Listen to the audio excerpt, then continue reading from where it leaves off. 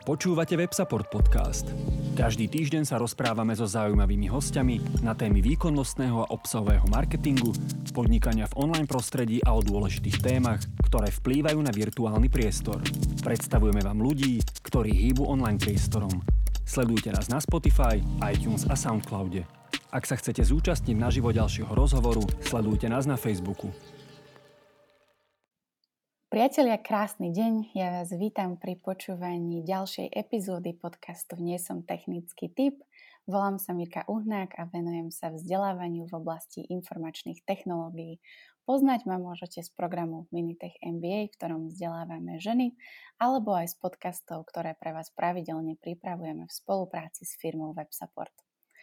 V podcastoch sa rozprávame o informačných technológiách a našim cieľom je poodhaliť svet IT ľudskou a zrozumiteľnou rečou. Inak tomu nebude ani dnes, kedy sa budeme rozprávať o tom, ako vyzerá a funguje Helpdesk. Mojou dnešnou hostkou je Veronika Konečná, ktorá šéfuje Helpdesku vo firme Websupport. Veronika, ahoj, vitaj medzi nami. Ahoj, veľmi pekne ďakujem za pozvanie a rovnako prajem všetkým krásny deň. A Veronika, ak sú naši poslucháči na ceste za vlastným funkčným webom, tak bez domény a hostingu to naozaj nepôjde. A v prípade, že takýto web pre seba alebo pre svoju firmu chystajú, či už sa jedná o nejaký blog, web alebo eshop, tak je možné, že budú potrebovať vašu pomoc. Práve preto sa obracajú na vás, na špecialistov zákazníckej linky. A mňa bude dnes najviac zaujímať práve to, ako funguje Helpdesk a prečo by sa firma ako je Websupport bez Helpdesku naozaj nezaobišla.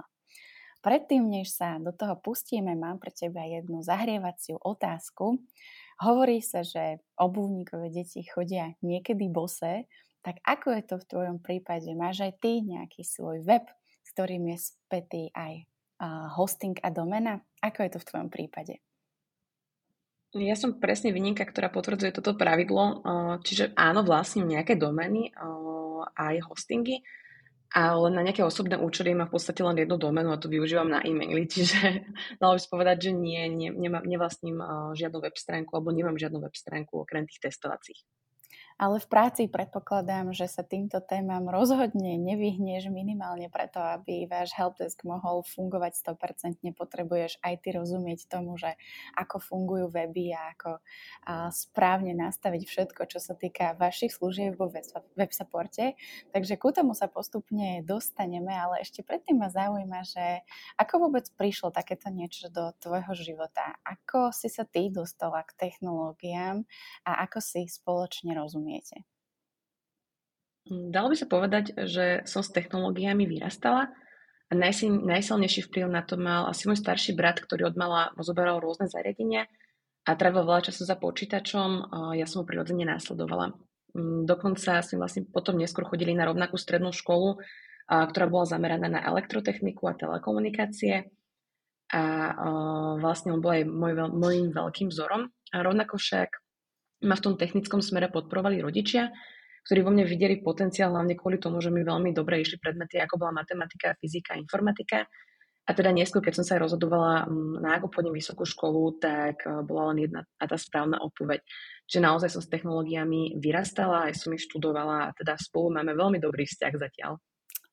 Tak to sa máš, to ti možno trošičku aj závidíme, ale samozrejme v dobrom. A ty si povedala, že keď si vybrala tú univerzitu, takže bola iba jedna jediná správna voľba, tak ktorá to bola? Bola to fakulta elektrotechniky a informatiky v Mlynskej doline. OK.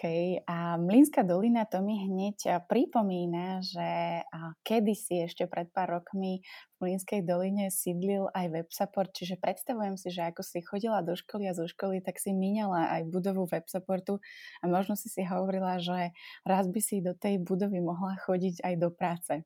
A mohlo to takto nejako byť, alebo si to iba predstavujem? Je to skôr predstava, pretože ja ešte keď som študovala, tak som Websupport úplne úprimne až tak veľmi nevnímala. A vlastne až neskôr, keď som si už vlastne ešte počas školy hľadala nejakú brigádu, mojim hlavným kritériom bola IT firma, tak som narazila na Websupport. veľmi ma oslovil celkovo od ponuky cez vlastne to, čomu sa Websupport venuje. A ja som vedela, že niekde musím začať, makať a že to neskôr pôjde. A práve preto som začala ako skôr taký začiatočník v tom svete web stránok na Helpdesku. Mm-hmm. Takže ty si vlastne začínala ako brigádník na Helpdesku a postupne cez tie roky si sa vypracovala až na jeho čelo. A dnes si teda naozaj na tej pozícii Head of Customer Service, a čo vlastne znamená, že vedieš tým ľudí, ktorí sa starajú o zákazníkov. Čo je vlastne tvojou úlohou, alebo že čo je takou náplňou tvojej práce dnes na tejto pozícii? Jednoducho povedané, hlavným cieľom alebo náplňou je staranie sa o tým, ktorý sa stará o zákazníkov. A teda trošku obšírnejšie, tak v našom týme na Slovensku je 20 ľudí, je rozdelený do 3 častí, pričom každá tá časť je iná, má iné úlohy, inú náplň práce. A vlastne ja sa starám o to, aby to celé fungovalo, aby každý vedel, čo a kedy má robiť, aby ľudí práca bavila, aby sa cítili motivovaní, nič v práci nechýbalo a naozaj sa cítili super. Uh-huh.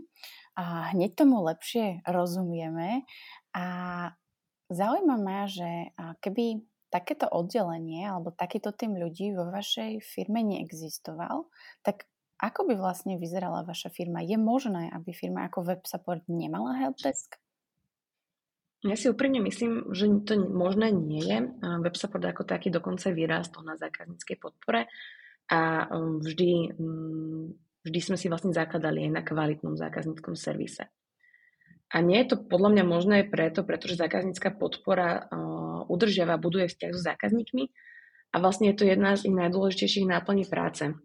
Zákazníci sa vždy vracajú tam, kde sa cítia dobre a teda kde je dobrý zákaznícky servis, či už hovoríme o reštauráciách alebo nákupných centrách. A v online svete je to ešte o trošku náročnejšie, čo sa práve týka toho vytvárania vzťahov, ale stále to vlastne platí.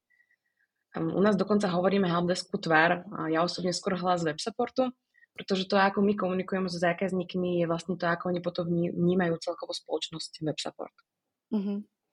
A s čím všetkým sa na vás zákazníci zvyknú obracať? A respektíve, že možno začneme ešte o krok vzad, pretože nie každý možno má úplne ujasnené, že čo vlastne Websupport poskytuje. Takže poďme od tohto a potom sa dostaňme troška bližšie k tomu, že aké problémy pre zákazníkov vlastne pomáhate rozlúsknuť. Čiže čo robí Websupport? Websupport úplne najjednoduchšie povedané, ako to asi viem, poskytuje služby, vďaka ktorým si môžeš alebo môžete vytvoriť web stránku a e-maily.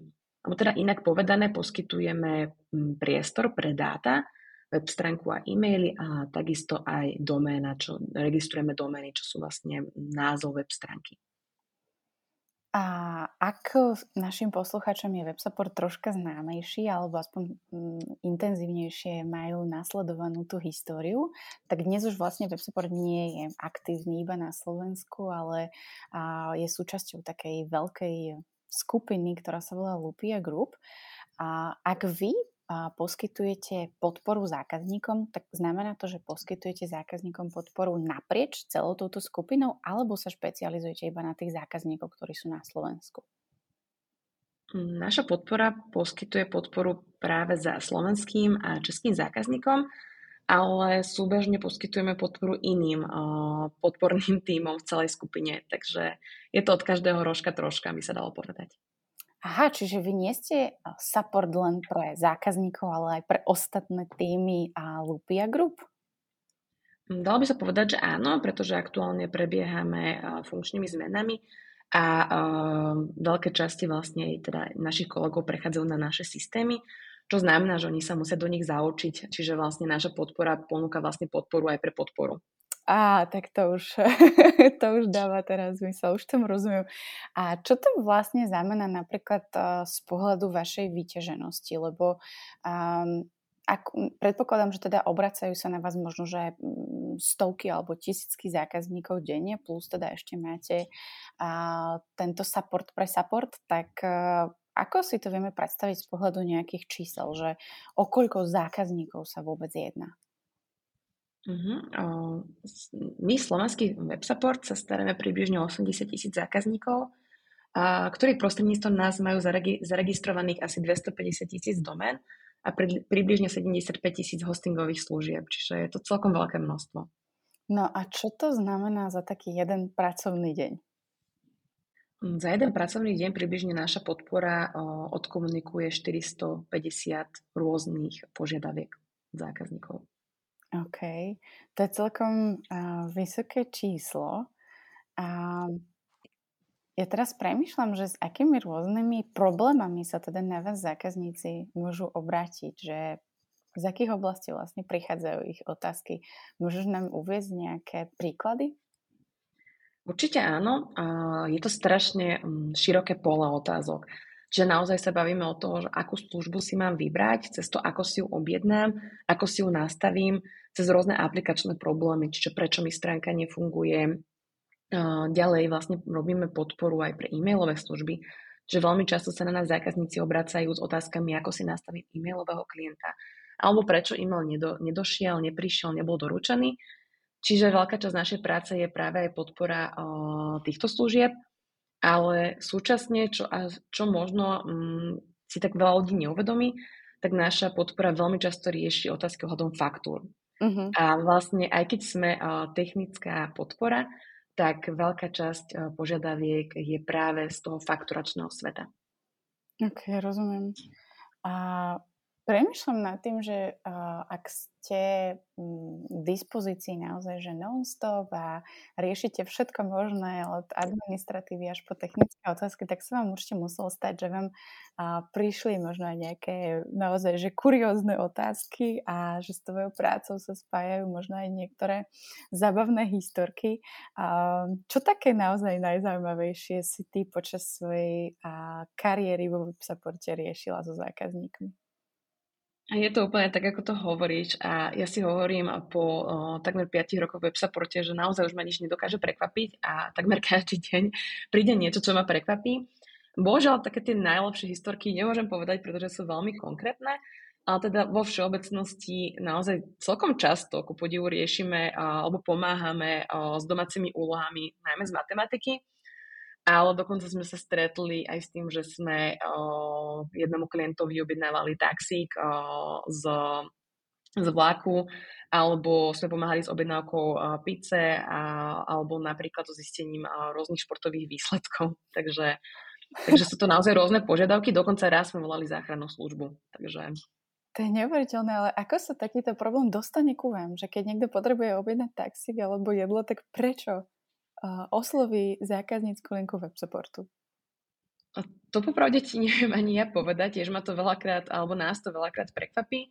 Ono do veľkej miery to môže vzniknúť ako vtip, iba že tým, že my sme tak nastavení aj takouto otvorenou mladou kultúrou, tak akože my sa nenecháme nejakým spôsobom vytroliť a ideme tiež do toho, takže možno to tak vlastne vznikne, že na konci dňa z nejakého vtipu je naozaj nejaká realita. Aha, čiže niekto chce akoby vyskúšať možno aj vašu trpezlivosť alebo šírku a služieb a spraviť si nejakú srandu z vás, takže vyskúša takéto niečo a vašou odpoveďou je to, že to naozaj pre toho zákazníka spravíte, hej? V podstate áno. A ja mám taký zážitok, podľa mňa celkom iste patrím aj do tej skupiny tých najkurióznejších otázok, ktoré vám kedy prišli, pretože spomínam si, že mala som tiež od vás nejakú službu a prišla mi informácia o tom, že mi končí platnosť tejto služby a ja v domnienke, že to posielam môjmu manželovi s otázkou, že toto čo? Som to omylom poslala vám ako reply, ako odpoveď, čiže dostali ste odo mňa e-mail, že toto čo? A ja som si to vôbec neuvedomila. Od vás z Helpdesku mi prišla potom odpoveď, že dobrý deň, Mirka, ďakujeme za vašu otázku, veľmi radi vám pomôžeme. Prosím vás, mohli by ste bližšie vyšpecifikovať, aký máte problém. Takže aj na toto, čo ste veľmi pekne zareagovali. Takže ďakujem za to a predpokladám, že naozaj si to vyžaduje kopec trpezlivosti a výborné komunikačné zručnosti, aby ste dokázali niekedy z tých zákazníkov vytiahnuť, že čo reálne potrebujú. A zaujíma ma, že ak chcem, alebo ak vy chcete naozaj vybudovať kvalitný zákaznícky servis, tak aké best practices by ste mali nasledovať? Čo robí dobrý zákaznícky servis dobrým zákazníckym servisom? Podľa mňa sú na prvom mieste ľudia. Čiže musíte mať v tíme tých správnych ľudí, ktorí berú podporu ako skôr poslanie. Sú naozaj empatickí, trpezliví, efektívni. Sú to problem solvery, majú veľmi dobre zvládnutú komunikáciu alebo aspoň teda komunikačný potenciál. Ďalej je to určite odbornosť, že zákaznícka podpora musí poznať produkty, tú problematiku, aby vlastne ten support vedela poskytovať. Ďalej je to potom takú, že jednoduchosť, že ponúkať viacej spôsobov komunikácie pre zákazníkov, že napríklad nielen telefón, ale napríklad aj e-mail alebo chat. Určite tam patrí rýchlosť, čiže nastaviť procesy tak, aby zákazník nečakal 20 minút na telefóne alebo čete, pokiaľ sa dostane k niekomu, kto mu vie pomôcť. A rovnako to platí aj pre e-maily, čiže zákazník by nemal čakať 2 dní na odpoveď. Ďalej určite sú potrebné KPI, čiže čísla, ako my hovoríme, že spokojnosť zákazníkov alebo celkový výkon agentov sú naozaj len základ, ale potrebujeme vedieť, zmerať napríklad spomenutú SLAčku, vyťaženie liniek, efektívnosť a podobne. Ďalším best practice sú podľa mňa túly, čiže využívať kvalitné systémy pre poskytovanie podpory, tak aby bola pohodlná a efektívna pre zákaznícky servis ako taký, ale aj pre klientov. Čiže systémy, v ktorom vidíme napríklad históriu klienta, jeho objednávky, služby, jeho komunikácie a tak ďalej. Čo sa týka ďalšieho možno takého typu, tak za mňa je to dobrý onboarding a celkovo vzdelávanie, že v tímoch, ako je zákaznícka podpora, býva vysoká fluktuácia zamestnancov. A čo ma vedie aj k tomu vlastne spomenúť, že jedným z best practices je určite aj aby toto číslo bolo čo najmenšie. Pretože ak by ste stále len točili ľudí, tak nikdy si nevybudujete taký ten silný základ. Pokiaľ je to samozrejme žiadané. Napríklad vo Websupporte sa našťastie ľudia zvyčajne posúvajú ďalej v rámci firmy, ako by odchádzali, ale fluktuáciu vidíme aj u nás. A preto je naozaj potrebné mať silný onboarding program, ktorý zaručí rýchle zaučanie a to, aby kvalita ponúkanej podpory nebola nejako oslabená a zákazník ideálne nepocítil, že s ním komunikuje nováčik. Keď premostím na to vzdelávanie, tak najmä v IT firmách, kde sa neustále menia, vyvíjajú veci, je potrebné takže držať krok aj v zákazníckom service a je dôležité dopriať agentom dostatok príležitostí na vzdelávanie. Súčasne ich to posúvať ďalej a prináša vyššiu hodnotu aj pre firmu. Ďalej je to vytváranie príležitostí a prostredia, v ktorom ľudia môžu rásť, v ktorom ich práca neprestane baviť. A to sa dá dosiahnuť naozaj vytvorením rôznych špecializácií, zodpovedností priamo v tíme. Ďalej môže spomenúť autonómiu, čiže spoliehať sa na ľudí a ich vlastné riešenia situácií, čiže nechať im voľnú ruku v rozhodovaní sa. Napríklad pri situácii, ako je nejaká kompenzácia alebo eskalácia, aj práve autonómia vie urýchliť naozaj celý proces a nie je potrebný ani zásah zo strany nariadenia.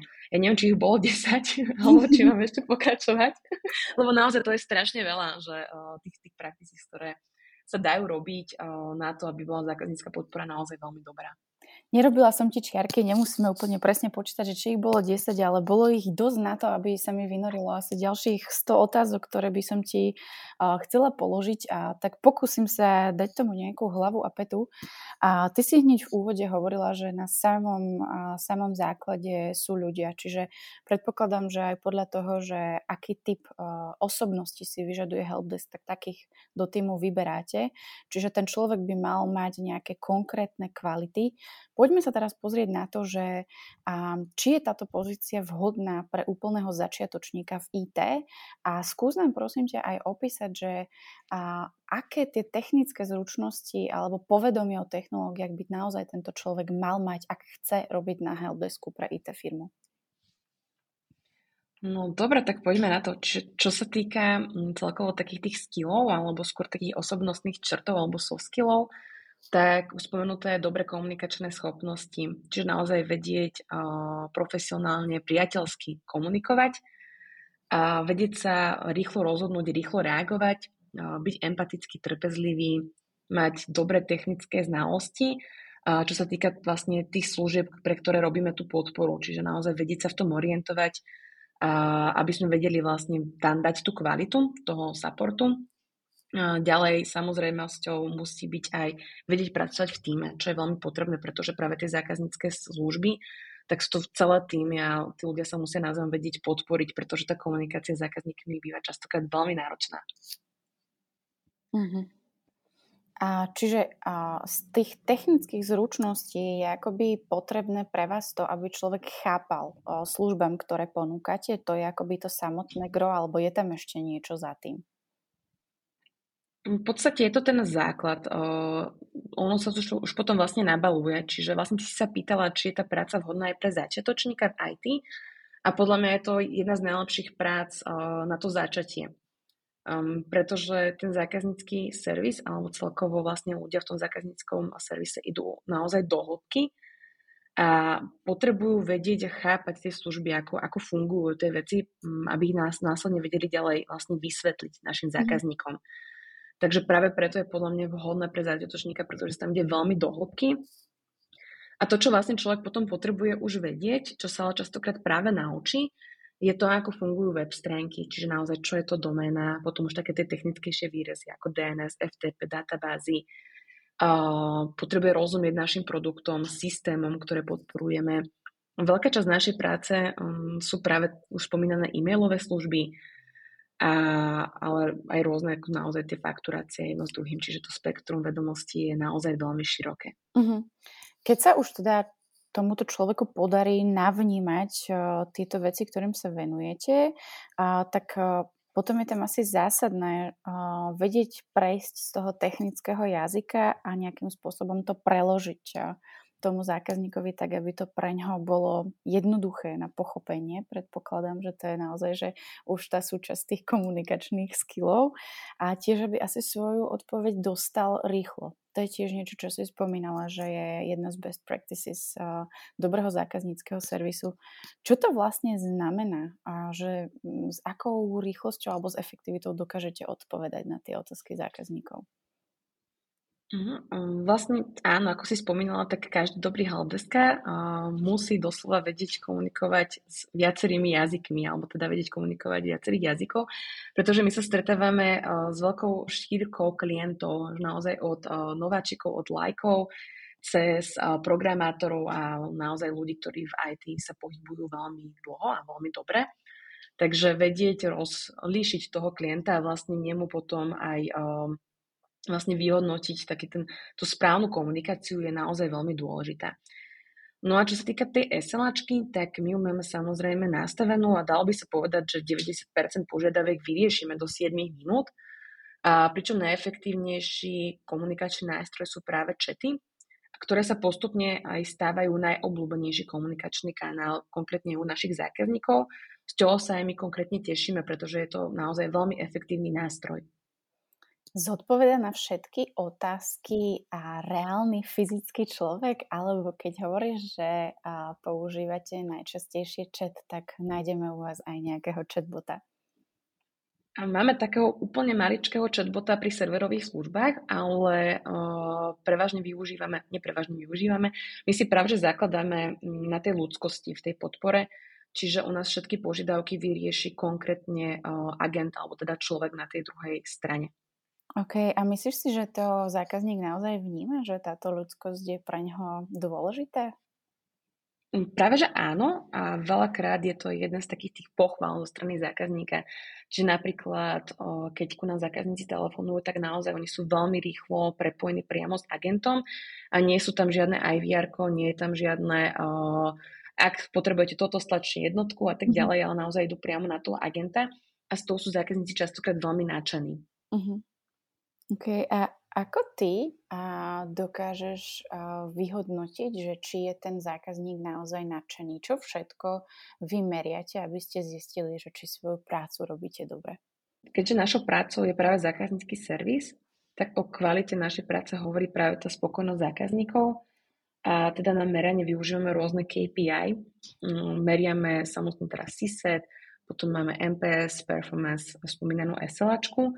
Pričom tie goalové hodnoty, tak oni boli u nás nastavované a opravované naozaj dlhé obdobia, dlhé roky sa budovali, aby sme našli také čísla, ktoré nám fungujú a sme s nimi spokojní. Pretože napríklad už len spomínaný performance, konkrétne agentov, tak by nemal byť ani príliš nízky, ani príliš vysoký. A pre nás, ak sa napríklad stanú také tie obdobia, že je vysoký, tak je to taký varovný signál, aby sme sa na to pozreli, aby sme to zmenili, pretože to potom môže viesť k preťaženosti samotnej podpory, k vyhoreniu a tak ďalej. A spomenula si viaceré skratky. Povedz nám prosím ťa o nich viac a úplne ideálne nejakou najjednoduchšou zrozumiteľnou rečou. Dobre, pokúsim sa. Čiže vlastne CSAT je hodnota, ktorou sa meria konkrétne spokojnosť zákazníkov so spomínanou zákazníckou podporou. Čiže vlastne ako sú zákazníci spokojní s tými radami, ktoré dostali s tou komunikáciou. Takže to meriame konkrétne pomocou nástroja, ktorý sa volá Nice Reply. A pričom tu naozaj dosahujeme už dlhé roky veľmi, veľmi vysoké hodnoty, za čo sa veľmi tešíme. A druhá skratka, ktorú som napríklad spomenula, bola MPS, čím sa v podstate meria to, ako by nás zákazníci odporúčali ďalej, kde rovnako máme teda veľmi dobré čísla. A pričom je práve pri MPS-ku je vidieť, že si zákazníci cenia dlhodobo, najlepšie hodnoty má vždy práve spomínaný zákaznícky servis. Takže tieto dva nástroje sú také kľúčové, čo sa týka tej spokojnosti. A potom sú to práve tie výkonnostné nastavenia, ako je teda ten výkon, alebo čas odpovede, dĺžka odpovede, zmeškané hovory a tak ďalej. A predpokladám, že na to, aby ste vyhodnotili tieto čísla, potrebujete používať nejaké nástroje. Takisto na to, aby samotný support mohol fungovať, tak musí mať nejaké technické zázemie. Tak ktoré nástroje vám umožňujú to, aby ste dokázali funkčne riadiť support systém? Ako to je vlastne postavené z tej technickej stránky? Pre nás ako zákaznícku podporu je takým kľúčovým nástrojom práve ten komunikačný. A my používame Live Agent Quality Unit, čiže nemáme nič vlastné. A vlastne s týmto toolom pracujeme dennodenne. Cez ten tool spracujeme všetky e-maily, všetky chaty, všetky telefonáty. A ďalej je to napríklad tool Nice Reply, cez ktorý meriame teda spokojnosť zákazníkov. Pre Helpdesk je veľmi dôležitý už len dochádzkový systém, aby bol naozaj kvalitný pre tých ľudí, aby vedeli, ako majú robiť, pretože práve práca na Helpdesku je častokrát zmenová práca, čiže aby aj v tomto mali takéto pohodlie ľudia. A potom sú tam naozaj veľmi veľa rôznych toolov, ktoré používame na nejakú efektivitu práce, čiže či už nejaký DNS checker, alebo naozaj už len tool na dobré screenshotovanie a tak ďalej. Čiže nich je naozaj veľmi veľa, ktoré používame, aby sa nám čo najlepšie a najjednoduchšie pracovalo.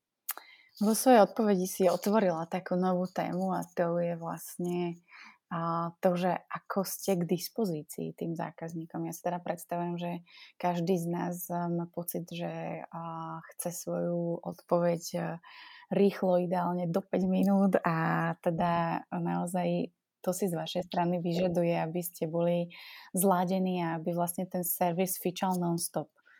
Je tomu tak? Ako fungujete z pohľadu času? Ako manažujete sviatky, víkendy? Nie je tomu úplne tak, pretože nemáme podporu 24/7, ale máme podporu 365 dní v roku, čiže aj cez sviatky, aj cez víkendy, pričom sme dostupní každý deň od 8 do 10. A to vlastne platí aj pre sviatky, aj pre tie víkendy spomínané.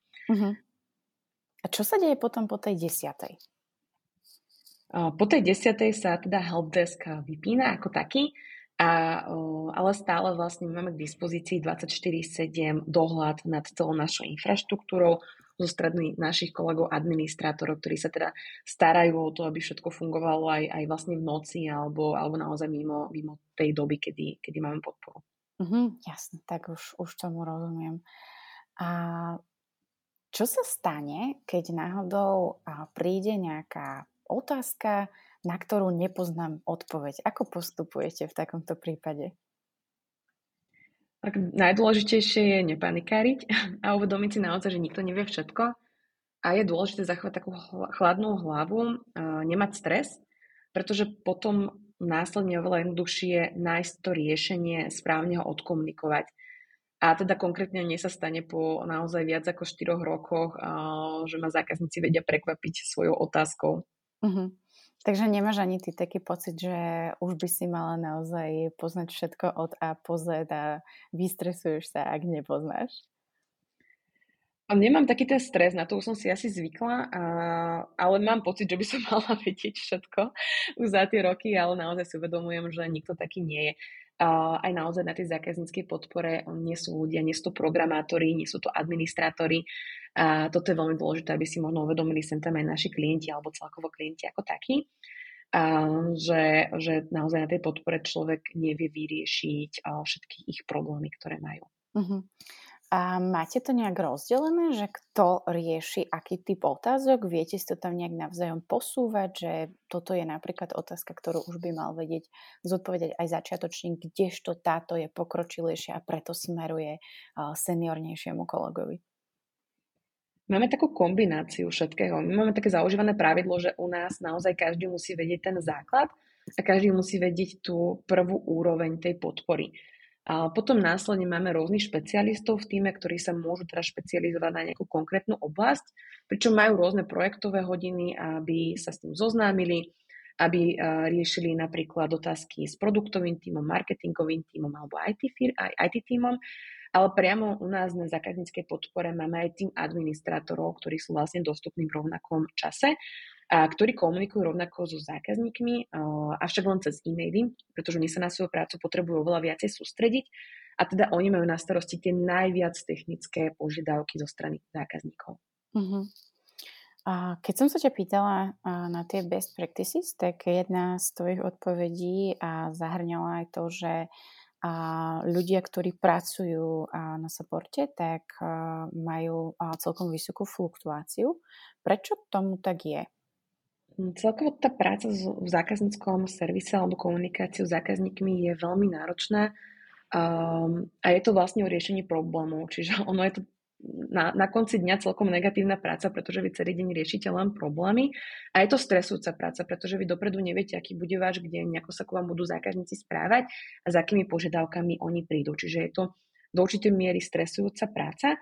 A u nás konkrétne my sa snažíme vždy hľadať ľudí, ktorí majú veľký potenciál a drive do budúcna, čo vlastne vedie k tomu, že ich udržať na zákazníckej podpore je celkom náročné, pretože oni naozaj už potom chcú ísť z tej možno najnižšej línie na nejakú špecku a vlastne potom sa ďalej už posúvajú k našim, hovoríme veľkým adminom, alebo do dev tímu, alebo do produktovému tímu, čo je naozaj strašne super práve na Websupporte, že tu tie možnosti ľudia majú a naozaj vedia vyrásť. A ja som vlastne toho dôkazom.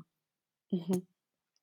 A je niečo, čo môžete vyspraviť preto, aby ľudia nemali pocit, že sú zahltení tými problémami, že ako ty môžeš vlastne z tejto relatívne stresujúcej a negatívnej práce urobiť niečo, čo je akoby pekné, že ako sa ti podarí v tom človeku stále udržiavať takú tú radosť a povzbudiť ho? Je tam veľa nástrojov, ako sa to dá vlastne robiť, alebo veľa rôznych možností. A ja sa snažím mať individuálny prístup ku každému, pretože naozaj každý má tú motiváciu niekde inde.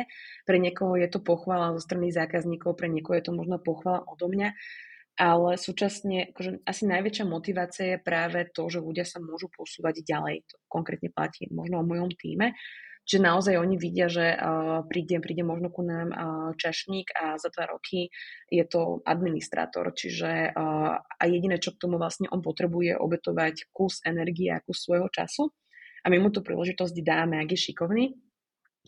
Ale teda, čo sa týka celkovo tej motivácie, tak je to veľmi veľká otázka. Naozaj nedá sa asi možno povedať jedno niečo konkrétne, pretože pri každom je to niečo iné a každého platí niečo iné. Ako ťa počúvam, tak sa mi vynára taká otázka, že či toto hľadanie tej motivácie a vôbec táto práca s ľuďmi v tvojom tíme bola pre teba motiváciou spraviť si coachingový kurz, lebo viem, že coachingový kurz máš, takže či je to niečo, čo vzniklo z tejto potreby, alebo je to úplne nejaká tvoja separátna záľuba? Ono vlastne je to z oboch trošku. Ja som si vlastne začala robiť MBA práve preto, aby som vedela možno viacej alebo lepšie poradiť ľuďom v mojom tíme, aby som ich vedela posunúť nejako profesne ďalej a vlastne zlepšila ako svoju, tak aj ich prácu. Ale súčasne coaching alebo celkovo mentoring je oblasť, ktorá ma veľmi baví, ktorú by som chcela robiť aj do budúcna, na profesnej úrovni možno. Takže dalo by sa povedať, že to je také sklbenie. A ja vlastne potom, čo som začala robiť MBA, tak som to rovno začala zavádzať aj do praxe, čo bola moja obrovská výhoda, že som mohla. A mala som okolo seba veľmi ochotných ľudí, ktorí povedali, jasné, poďme to skúsiť. A naozaj môžem povedať, že aj mňa osobne prekvapilo, aká nastala zmena v našom tíme práve po zavedení coachingu. Čo to vlastne znamená, že po zavedení coachingu, ktoré praktiky si ty dokázala priniesť ku vám do firmy a osvedčili sa? Tie praktiky, je ich viacej. V prvom rade, myslím si, že zakladáme na otvorenej kultúre, ktorá akože treba ju budovať, ale posunuli sme veľmi veľa feedbackovania, čiže aby si ľudia dávali feedback, ale súčasne aby boli otvorení k feedbackom. A ten coaching ako taký sme zaradili do viacej úrovní. Čiže máme tak, že ľudia medzi sebou sa coachujú a naozaj idú cez tie otázky, aby naviedli tých ľudí na správne odpovede alebo svojich kolegov na vlastne tie správne riešenia. A potom taký ten coaching z mojej strany, kde sa veľmi často zameriavame práve na rôzne setovanie gólov a cieľov a to, ako sa k ním vieme vlastne postupom času doviesť. A to je aj do určitej miery práve tá motivácia pre tých ľudí, že sa im niekto takto venuje, ale súčasne, že vidia oni ten posun a vlastne ten cieľ alebo ten gól sa stále približuje. Uh-huh. Ako vnímajú ľudia, keď prinesieš takéto niečo do firmy? Lebo ono to tak všetko pekne znie, že budeme si nastavovať ciele a budeme sa usilovať o ich dosiahnutie a budeme si navzájom dávať a prijímať feedback, ale nevždy sú to bezbolestné aktivity, že určite tam sú možno nejaké návyky, ktoré sa nám ťažko budujú, alebo nevždy možno tú spätnú väzbu dokážeme prijať alebo podať správnym spôsobom. Tak aké ste mali také nabiehacie fázy zavádzania týchto praktík? Je to presne tak, ako hovorí, že hlavne čo sa týka toho prijatia tej spätnej väzby, to je vždy taká veľká ťažká otázka. Každý podľa mňa máme s tým problém, hlavne teda, ak ide o negatívnu spätnú väzbu. Veľa sme sa o tom rozprávali. Máme pravidelné meetingy, kde konkrétne ja robím rôzne prednášky alebo workshopy, ako to robiť. Ale moje šťastie je, že naozaj mám strašne super tím, ktorý má akože open mind na veľmi vysokej úrovni. A môj štýl vedenia je taký, že cooperation, čiže naozaj my tie veci budujeme spolu a ja nezavádzam niečo, čo je akože moje rozhodnutie naozaj, že to rozhodnutie buď vymyslíme, alebo respektíve buď si to nejako spolu prejdeme, čo má obrovskú výhodu, keďže napríklad si nastavujeme cieľe na nejaké obdobie, také, že tímové spolu, tak vlastne do určitej miery sa každý zaväzujeme k ich dodržiavaniu a každý musí priložiť tú ruku k dielu. Čiže vlastne vytvoríme niečo spoločne, ale spoločne to potom aj budujeme. A vlastne to je jedna z tých motivácií v tom tíme. Predstavujem si, že keď to robíte spoločne a veľa sa o tom rozprávate, tak ľudia to mnoho jednoduchšie príjmu a že majú akoby takú väčšiu inklináciu k tomu, aby robili tie veci správne, ale keď dochádza potom povedzme k tomu feedbackovaniu zo strany zákazníkov, tak tam to nevždy tak musí fungovať, že asi máte skúsenosti s tým, že prichádza spätná väzba, ktorá nemusí byť úplne príjemná. Ako spracovávať negatívny feedback od zákazníkov? Čo sa týka negatívneho feedbacku, tak my sa na každý den pozeráme a vždy na ňo reagujeme, pokiaľ vidíme tam teda ten priestor na tú reakciu. A veľmi veľa zákazníkov, dalo by sa povedať, že 90% zákazníkov je z toho strašne nadšených, naozaj veľmi si cenia, že si niekto tú ich spätnú väzbu prečítal a teda naozaj aj reagoval na túto spätnú väzbu. A veľmi veľa z tej spätnej väzby negatívnej z niekoho nepochopenia sa alebo nedorozumenia. Takže tam sa potom snažíme vlastne smerom k nám byť takýto otvorený a prechádzať si aj vnútorne jednotlivé tie negatívne hodnotenia. A potom máme negatívne hodnotenia, ktoré sú im hovoríme také nezaslúžené, kde sa mohlo stať, že systém zlyhal, napríklad sa ukončil nejaký chat, zákazník to pochopil, že my sme ho vlastne zrušili bez odpovede, takže dal negatívne hodnotenie. A toto je, čo sa týka tej podpory alebo tých ľudí na tej podpore, asi takéto najhoršie, pretože dostali negatívne hodnotenie, ktoré nevedeli ovplyvniť. Práve na to máme taký systém, že ich kvartálne celé vyhodnocujeme, keďže tých ľudí v tom týme veľa a na nejaké pravidelnejšej báze je to celkom náročné. Ale teda pokiaľ samozrejme má niekto tú potrebu cítiť tú krivdu, tak sa o tom ideme aj hneď rozprávať. Ale kvartálne vyhodnocujeme všetky tieto negatívne hodnotenia, ktoré sú kvázi nezaslúžené a rozprávame sa vlastne o nich. Čiže robím to konkrétne ja. A 11 za 3 mesiace si sadnem k všetkým takýmto nahláseným, keďže vlastne agenti to môžu nahlasovať a ja im vlastne spíšem feedback alebo nejaký pohľad záňa, dám im tam nejaké odporúčania a vyhodnotím, že či naozaj to bolo také nezaslúžené alebo zaslúžené. Ono to je taký trošku tenký ľad, pretože ja neviem, ako by ten zákazník reagoval, ak by tá komunikácia vyzerala inak, ale vlastne potom všetky tieto vlastne moje nejaké vyjadrenia si potom prejde ešte napríklad jeden alebo ďalší dvaja ľudia v tíme. A keď sa na tom zhodneme, tak potom to dávame tým ľuďom a potom samozrejme sa o tom ešte môžeme rozprávať. Čo je strašne super, že tu je aj vidieť, ako veľmi záleží ľuďom na tých hodnoteniach v našom týme a ako si to veľmi berú k srdcu a ako im to naozaj niekedy až ubližuje, keď dostanú takéto negatívne hodnotenie. Čiže vlastne tak ceca asi my pracujeme s týmto. Uh-huh. A keď dojde k takémuto negatívnemu hodnoteniu, tak predpokladám, že je potrebné, aby to človek nejako spracoval a našiel v sebe tú silu bez tak poskytnúť pomoc, podporu a možno aj nejakú kompenzáciu. Ako riešite tie formy kompenzácie, že keď je zákazník naozaj nespokojný, tak čo viete vy spraviť ešte preto, aby ste trošku pozdvihli to vnímanie, ktoré on na vás má? No, to je veľmi individuálne, pretože ono záleží od toho, čo bolo vlastne za ten problém. Ono samozrejme postarať sa o to, aby ten problém už nevznikol a vyriešenie ho na prvom mieste. A potom takéto udržianie toho zákazníka a naozaj sa mu snažíme možno vyvrátiť ten jeho náhľad na nás, ale naozaj je to veľmi, veľmi individuálne. A my sa snažíme, aby si to vlastne ľudia, alebo teda u nás na zákazníckej podpore agenti vyriešili sami, čiže aby v tomto mali naozaj takúto autonómiu. A záleží to od toho, že či napríklad sa bavíme o kompenzácii kvôli nejakej nefunkčnej službe, kde je potrebné to veľmi dobre odkomunikovať, alebo či sa bavíme o naozaj nejakej nespokojnosti s komunikáciou alebo s agentom ako takým. Takže je to také individuálne. Jasne, rozumiem. Predpokladám, že verejnosť vás môže evidovať aj vďaka vášmu maskotovi, ktorý je sám takým predstaviteľom toho starostlivého človeka, ktorý dbá o spokojnosť vašich zákazníkov. A povedz nám niečo viac o tomto maskotovi. No, predpokladám, že máš na mysli Kerryho. Áno. Áno, Kerry je to náš veľký maskot a všetci ho máme radi. A čo by som také na ňom mohla prezradiť? Ja som vlastne bola aj pri tom, keď sa táto kampaň vytvárala, a aj keď teda primárne to mal na starosti náš teda marketingový tím, ale to, čo ma napríklad zaujímalo, že prečo vlastne vyzerá tak, ako vyzerá, a ma prekvapilo, že naozaj sú za tým strašné štúdia a strašne veľa práce, čo ja som si ako nemarketingový človek ani akože naozaj neuvedomovala. Ale teda, čo sa týka Kerryho, tak presne ako hovorím, také stelesnenie Websupportiaka mal tak vyzerať, ale súčasne tak aj byť, že mal by byť taký, že cool, otvorený, naozaj taký, že zlatý a snažiť sa možno tak šíriť takúto pozitivitu.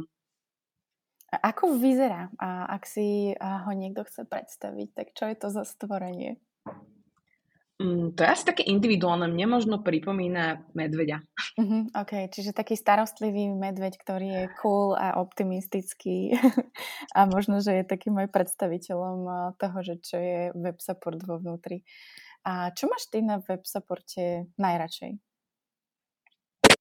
Ja som strašný srdciar Websupportu, takže ono asi je to ťažká otázka, pretože neviem úplne definovať jednu vec, ale ak by som mala, tak to jednoznačne ľudia vo Websupporte. Čiže to je taká tá vec, ktorú mám najradšej na Websupporte, práve tí ľudia, ktorí tu sú. Ja mám takú skúsenosť z Meeting MBA, keďže ku vám aj chodíme na návštevy A v podstate cieľom takejto návštevy je pozrieť sa s našimi študentkami priamo do toho vnútra IT firiem a mať priestor navnímať, že ako sa tam pracuje, akí ľudia sú tam, aký produkt alebo službu ponúkate a možno takýmto spôsobom aj viacej otvoriť tie kariérne príležitosti, ktoré v rámci IT sveta existujú. A moja skúsenosť teda hovorí, že vždy, keď prídeme ku vám do firmy, tak naše študentky teda odchádzajú také plné nadšenia a radosti, že tak toto je firma, v ktorej by som raz chcela robiť, alebo že v ktorej si viem predstaviť pracovať už teraz, lebo naozaj z vás ide kopec výbornej energie, takže robíte to dobre a naozaj, že je to cítiť aj z tej jednej návštevy, ktorú u vás raz za pol roka povedzme, že máme.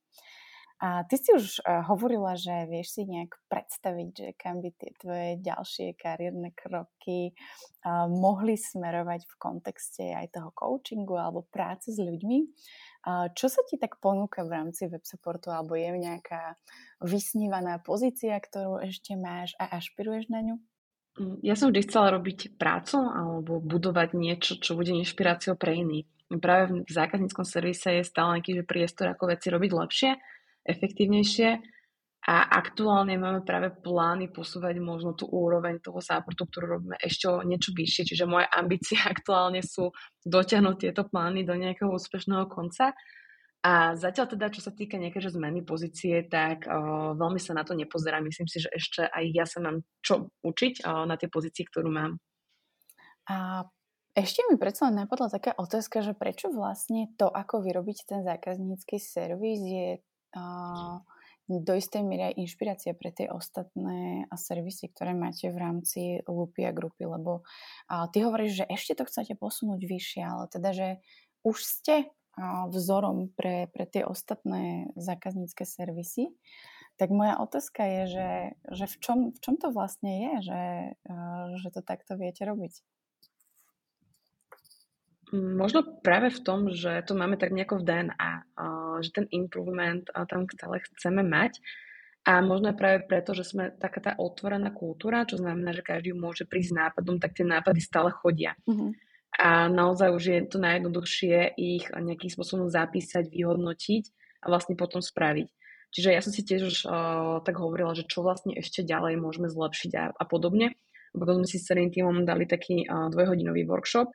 A za tie 2 hodiny som mala naozaj, že 6 alebo 7 obrovských plánov, ktoré majú ďalších asi 200 malých taskov, ktoré vlastne treba splniť na to, aby sme tieto plány dotiahli.